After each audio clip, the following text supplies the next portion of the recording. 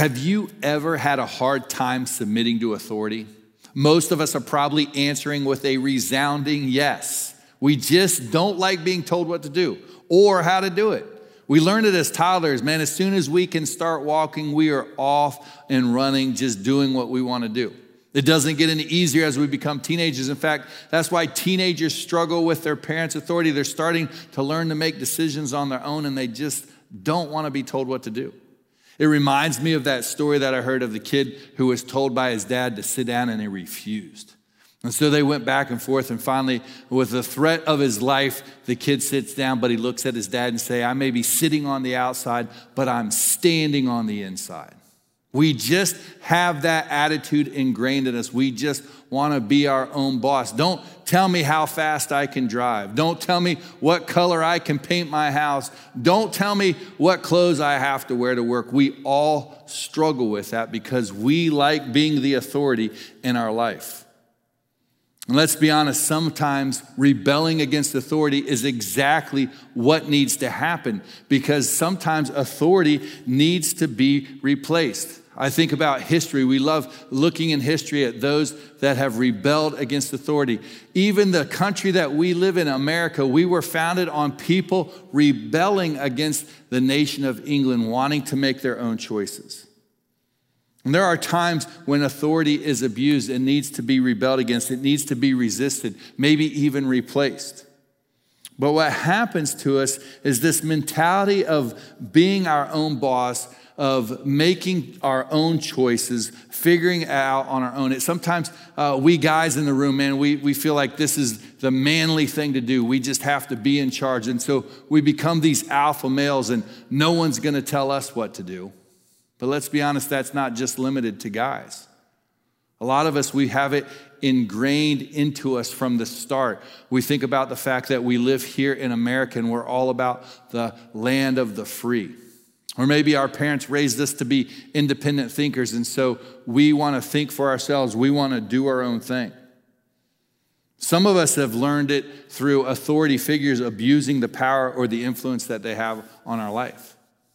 Maybe some of you listening today have had those that were supposed to protect you, maybe parents, maybe teachers, maybe those in authority. They've abused their power.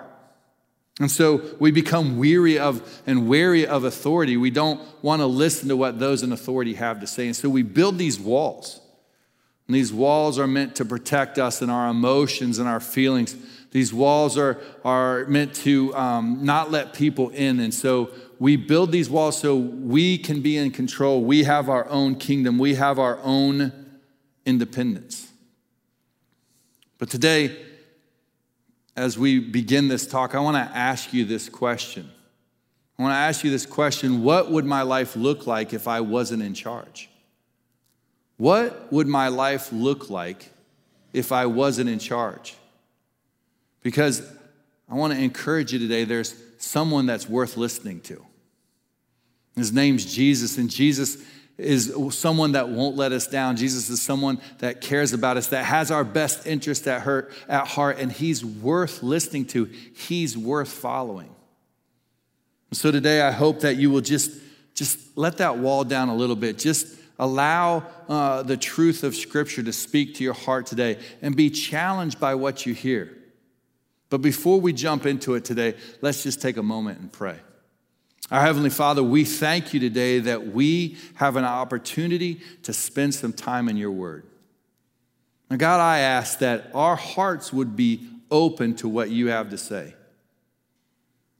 We ask that you remove the distractions around us. Maybe as we sit here watching today, there's kids making noise, or it's a beautiful day outside and we're distracted. Lord, I just ask that we would be able to focus in on your word for the next few minutes. Lord, that we would take what you would say and we would apply it to our lives. And we'll give you the praise for it. In Jesus' name, amen.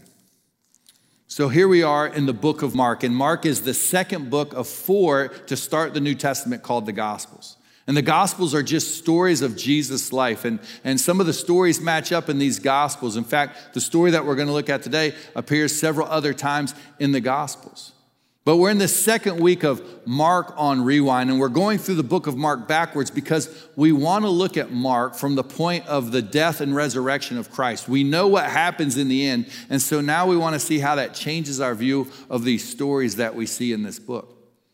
And last week we jumped into the book of Mark and we talked about how in Mark chapter 14 we need to lay down our purpose, we need to lay down our pennies, and we need to lay down our present. So today we're going to continue that story, and we're going to start in Mark chapter 11 and end in Mark chapter number 12. So if you have a copy of the scriptures, if you'd open them up to Mark chapter number 11, we're going to be in verse number 27. Mark 11 and verse number 27 says this: "And they came again to Jerusalem. And as he was walking in the temple, the chief priests and the scribes and the elders came to him. And they said to him, 'By what authority are you doing these things? Or who gave you this authority to do them?' Now here comes a group of religious people, the chief priests, the elders, and the scribes. And instead of being excited about what Jesus was doing, and what they're referring to is him out there performing miracles and having this following, and basically instead of being excited about Jesus being here and speaking the truth, they are upset because he's going against the way that they know. He's cutting into their authority over the people. And so they said, what better way than to question his authority and to ask him whose authority he's operating under? But the problem was Jesus wasn't going to play along, and Jesus doesn't answer their question. In fact, he kind of turns the table on them and he begins to ask them some questions about whose authority do you think John the Baptist baptized me under? And man, that messed them up, because if they said God, that means that he's in control. And then if they said man, it would upset the followers of John the Baptist who had just been beheaded not long ago. And so they have some issues. So they refuse to answer him. And so Jesus says, all right, so I'm going to jump in then and I'm going to start speaking to you in a parable. Now, a parable was a story that they could relate to, something practical, but it had a deeper meaning than what you would take at face value. As a kid, I learned it was an earthly story with a heavenly meaning. And so he starts telling them this parable about this farmer that had some land. And so he plants a vineyard on it. But not only does he plant a vineyard, it says that he builds a wall, and he builds a wine press, and he builds a tower. And so he has everything necessary for this land to be successful, for it to grow grapes so that he can press wine. And he allowed some people to move in on the land and to take care of the land, and they were allowed to live there, the tenants, so that they took care of it and they took care of the crop that would come from the grapevines. And so about the time that the grapevines should be due for harvest, he sends some other servants to check out what's going on, to see what the profit is, maybe to see, hey, do you have some money for me? And what these tenants do, what these people do that were living on the land, they either beat or they killed every servant that he sent. And here's the reason for that. Tradition tells us that if a man owned a piece of land and he had a vineyard on it or he had a crop on it and he allowed tenants to move on there to take care of that crop, if that land didn't yield fruit for 3 years, then the land became property of the tenants. It was taken from the landowner because they were supposed to make their living off of that land. And so more than likely, these tenants didn't want to pay off because they wanted to take over this land. So finally, the farmer says, listen, I'm going to send my son. Surely they'll listen to my son. But what do? They kill his son. And so we pick up the story in chapter 12 and verse number 9, where it says this: what will the owner of the vineyard do? He will come and destroy the tenants and give the vineyard to others. Have you not read this scripture? The stone that the builders rejected has become the cornerstone. This was the Lord's doing, and it is marvelous in our eyes. He goes on to say this: and they were seeking to arrest him, but feared the people, for they perceived that he had told the parable against them. So they left him and went away. So there's so many nuggets in this story. There's so many things we can dig into. And probably if you're following along, you're figuring out, oh yeah, there's some things here. First of all, we see the land is probably our life. And God is the farmer. And he takes care of us. We're the tenants. And then, of course, his son is Jesus Christ. And what Jesus is saying to this religious crowd is he's saying, listen, God set you up for success, and he sent the prophets, and you beat them, and you killed them. And now he sent his son, and really Jesus was forecasting his death right here. And the reason that these religious leaders, the reason that the chief priests and the scribes and the elders had such a hard time with Jesus was they didn't want to submit to his authority. He was cutting in on the authority that they had over the people. He was cutting in on them, the people listening and doing exactly what the chief priests and the scribes and the elders told him to do. And they didn't want to submit to his authority because they were selfish. And see, in our life, it's the same thing. When we refuse and when we don't want to submit to the authority of Christ, selfishness always gets in the way of surrender. And in our life, that's so difficult because it's hard to surrender everything.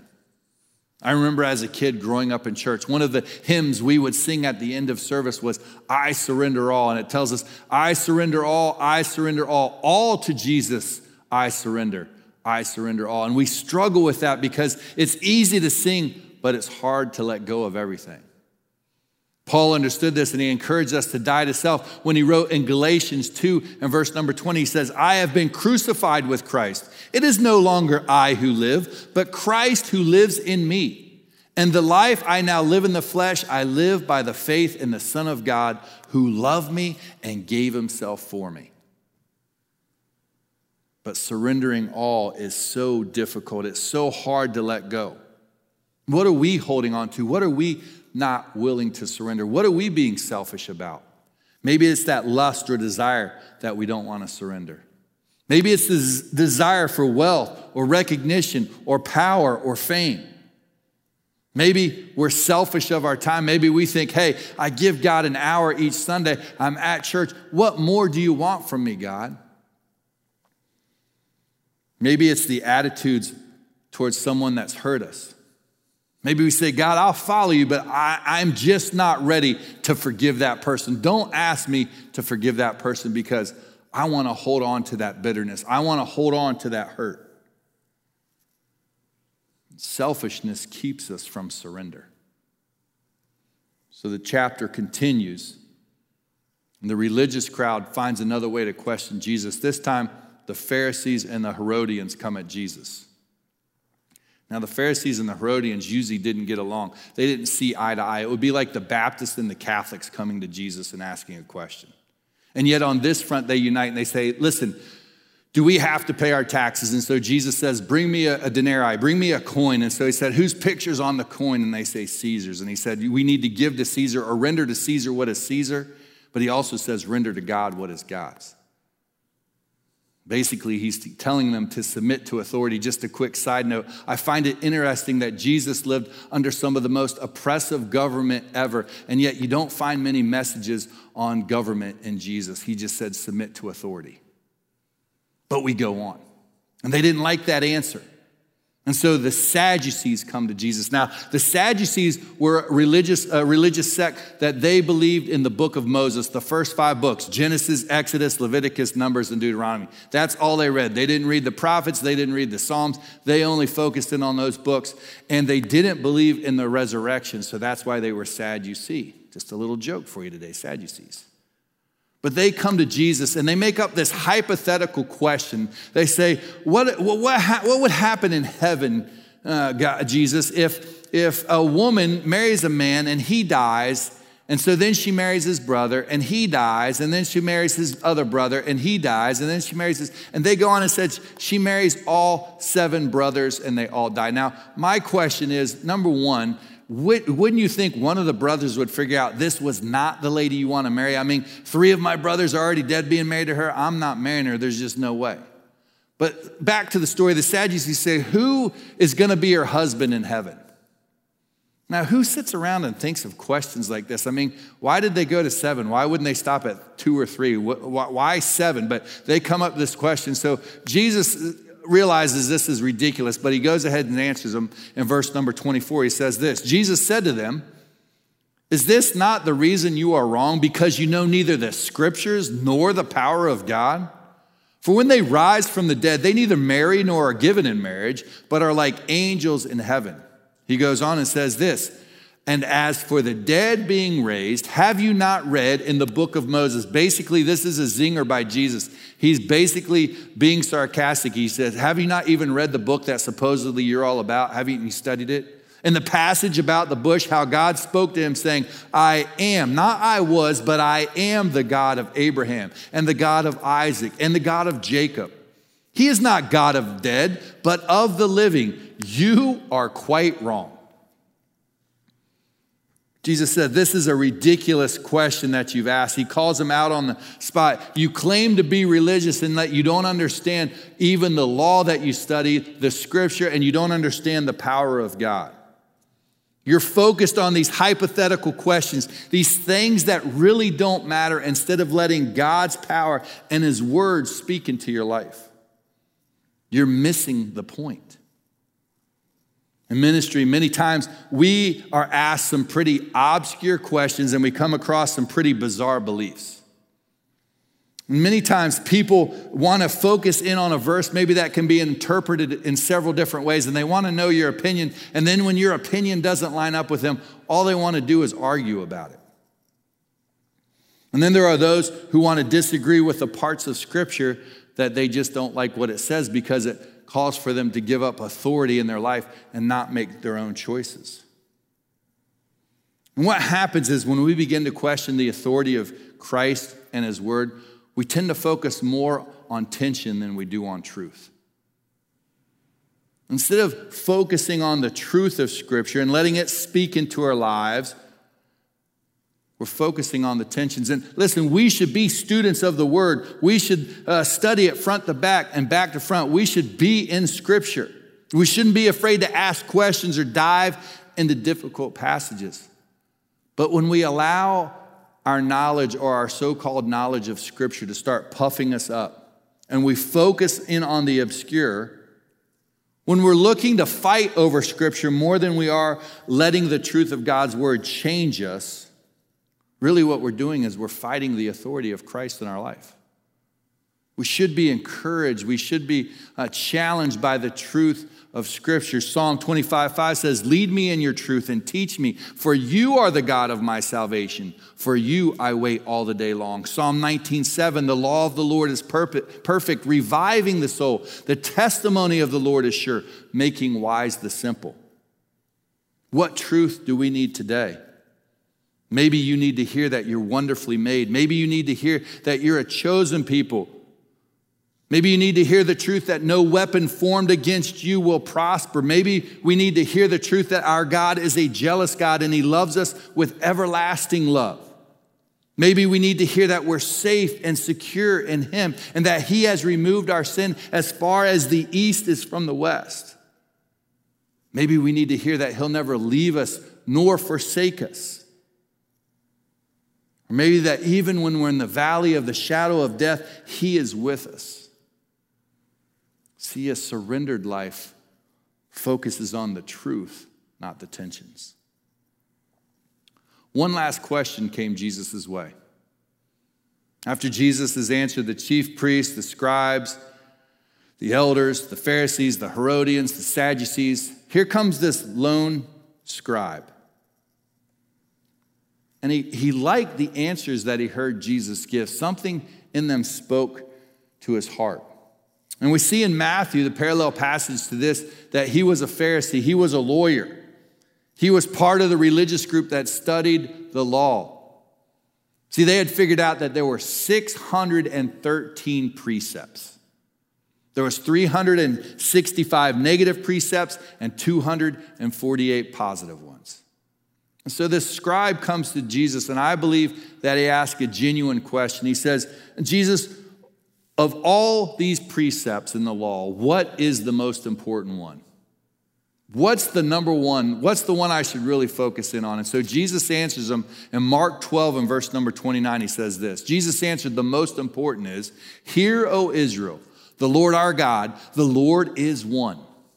And you shall love the Lord your God with all your heart and with all your soul and with all your mind and with all your strength. He goes on to say this.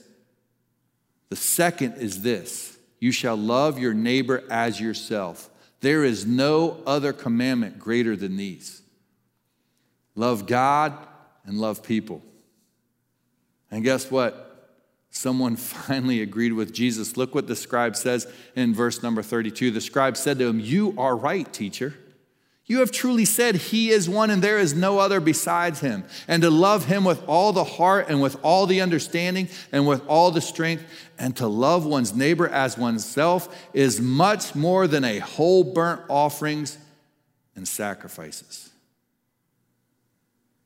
He gets it. Jesus says, listen, of all these 613 precepts, the most important one is love. Love for God and love for others.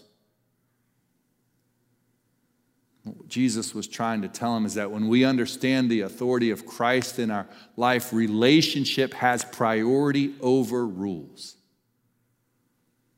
Here this scribe was a student of the law, and yet something began clicking. He began to understand that all those laws were there because the relationship hadn't been restored yet. And we stand here today looking back and knowing that Jesus gave his life on the cross and rose from the dead 3 days later so that that relationship could be restored. We understand he desired relationship over rules. He gave up his life so that he could have that relationship with us. Submitting to his authority isn't about a bunch of do's and don'ts. Isn't about him taking control of our life and just making us mindless robots. No, it's about having a relationship with him. And so, what about us? Are we more concerned with the rules or the relationship? Do we submit ourselves to him? Whose authority are we operating under? Are we focused in on those rules so much that we become bitter? Maybe when that generosity bucket passes in front of us and we say, well, the rule is I've got to give 10%, so I'm going to give my 10%. Instead of having that attitude that, hey, God challenges me to try and outgive him because I never can, and so I'm going to give him out of the abundance of my heart. Do we focus in on the rule of loving our neighbor? And so we have a neighbor that drives us nuts. And so we grit our teeth and says, well, Scripture tells me and Christ tells me I have to love you, so I'm going to love you. Or do we do it out of the abundance of love that Jesus has for us? And we understand that Jesus loves the unlovely. Or maybe some of us, we love rules. We like a list of rules. And so as followers of Christ, we love that rule list. Read your Bible, check. Go to church, check. Pray, check. Be generous, check. Serve, check. And so over and over, we love to put those little check marks next to the rules. But instead of focusing on the relationship, we've made it all about the rules. And we lose the idea of loving him and loving our neighbors because we're so focused on rules instead of relationship. So we go back to that question that we asked at the beginning. What would my life look like if I wasn't in charge? It's a tough one. What would my life look like if I wasn't sitting on the throne? There's one more passage that I want us to see. In verse 34 of Mark chapter 12, Jesus responds to that scribe and he says this, and when Jesus saw that he answered wisely, he said to him, you are not far from the kingdom of God. You are not far from the kingdom of God. Where are we today? Maybe we are in the kingdom, but maybe we saw ourselves in that first story. And we're the tenants and we want to take control of our own life. We want to have the authority. Maybe we need to be reminded that we need to follow Christ means to surrender over selfishness, to focus on the truth over tension, and to value the relationship over rules. What are we struggling with? What are we holding on to? What are we not willing to surrender? Are we diving into Scripture? Are we actually spending time letting Scripture speak to us? Are we leaning on the promises that we find in the pages? And where's our relationship right now with Jesus? Is it more about the rules for us, or are we focused on the love we have for him and the love he has for us? Or maybe today you're like that scribe and you're not far from the kingdom. Maybe you're right on the edge, but it's hard to let go and give up control. Trust me, I know this. I am a control freak. I want things just a certain way. Just so you guys know, every Sunday, I straighten the chairs in our auditorium because I want them to look a certain way. I have a hard time letting go of control. Maybe that's why Jesus challenges us to have faith like a child. To let go of our pride, to tear down that wall of separation. To strip away our need to be in control and trust him. When we do that, we find out that he loves us and that he cares about us. And he doesn't let us down. He wants what is best for us. So today, maybe we need to tear down that wall that separates from him, that wall of sin and selfishness and pride and fear and doubt, maybe anger. We need to enter into that relationship with Christ and allow him to have control of our life because his way is so much better. And if that's your desire today, if there's never been a time in your life when you turn from your sin and you turn to Christ, today could be that day. If that's your desire, I'm just going to ask you to say this prayer with me. This isn't a magical prayer, it's just words. But what's more importantly is, what is your heart condition? Does your heart want to surrender to Christ? And if it does, say something like this. Say, Jesus, today I confess my sins to you. And I believe that you are God and that you died and rose again for my sins. And today I want to set my pride aside. I want to confess my sin to you, and I want to surrender my life to you. Thank you for dying and rising from the dead for me.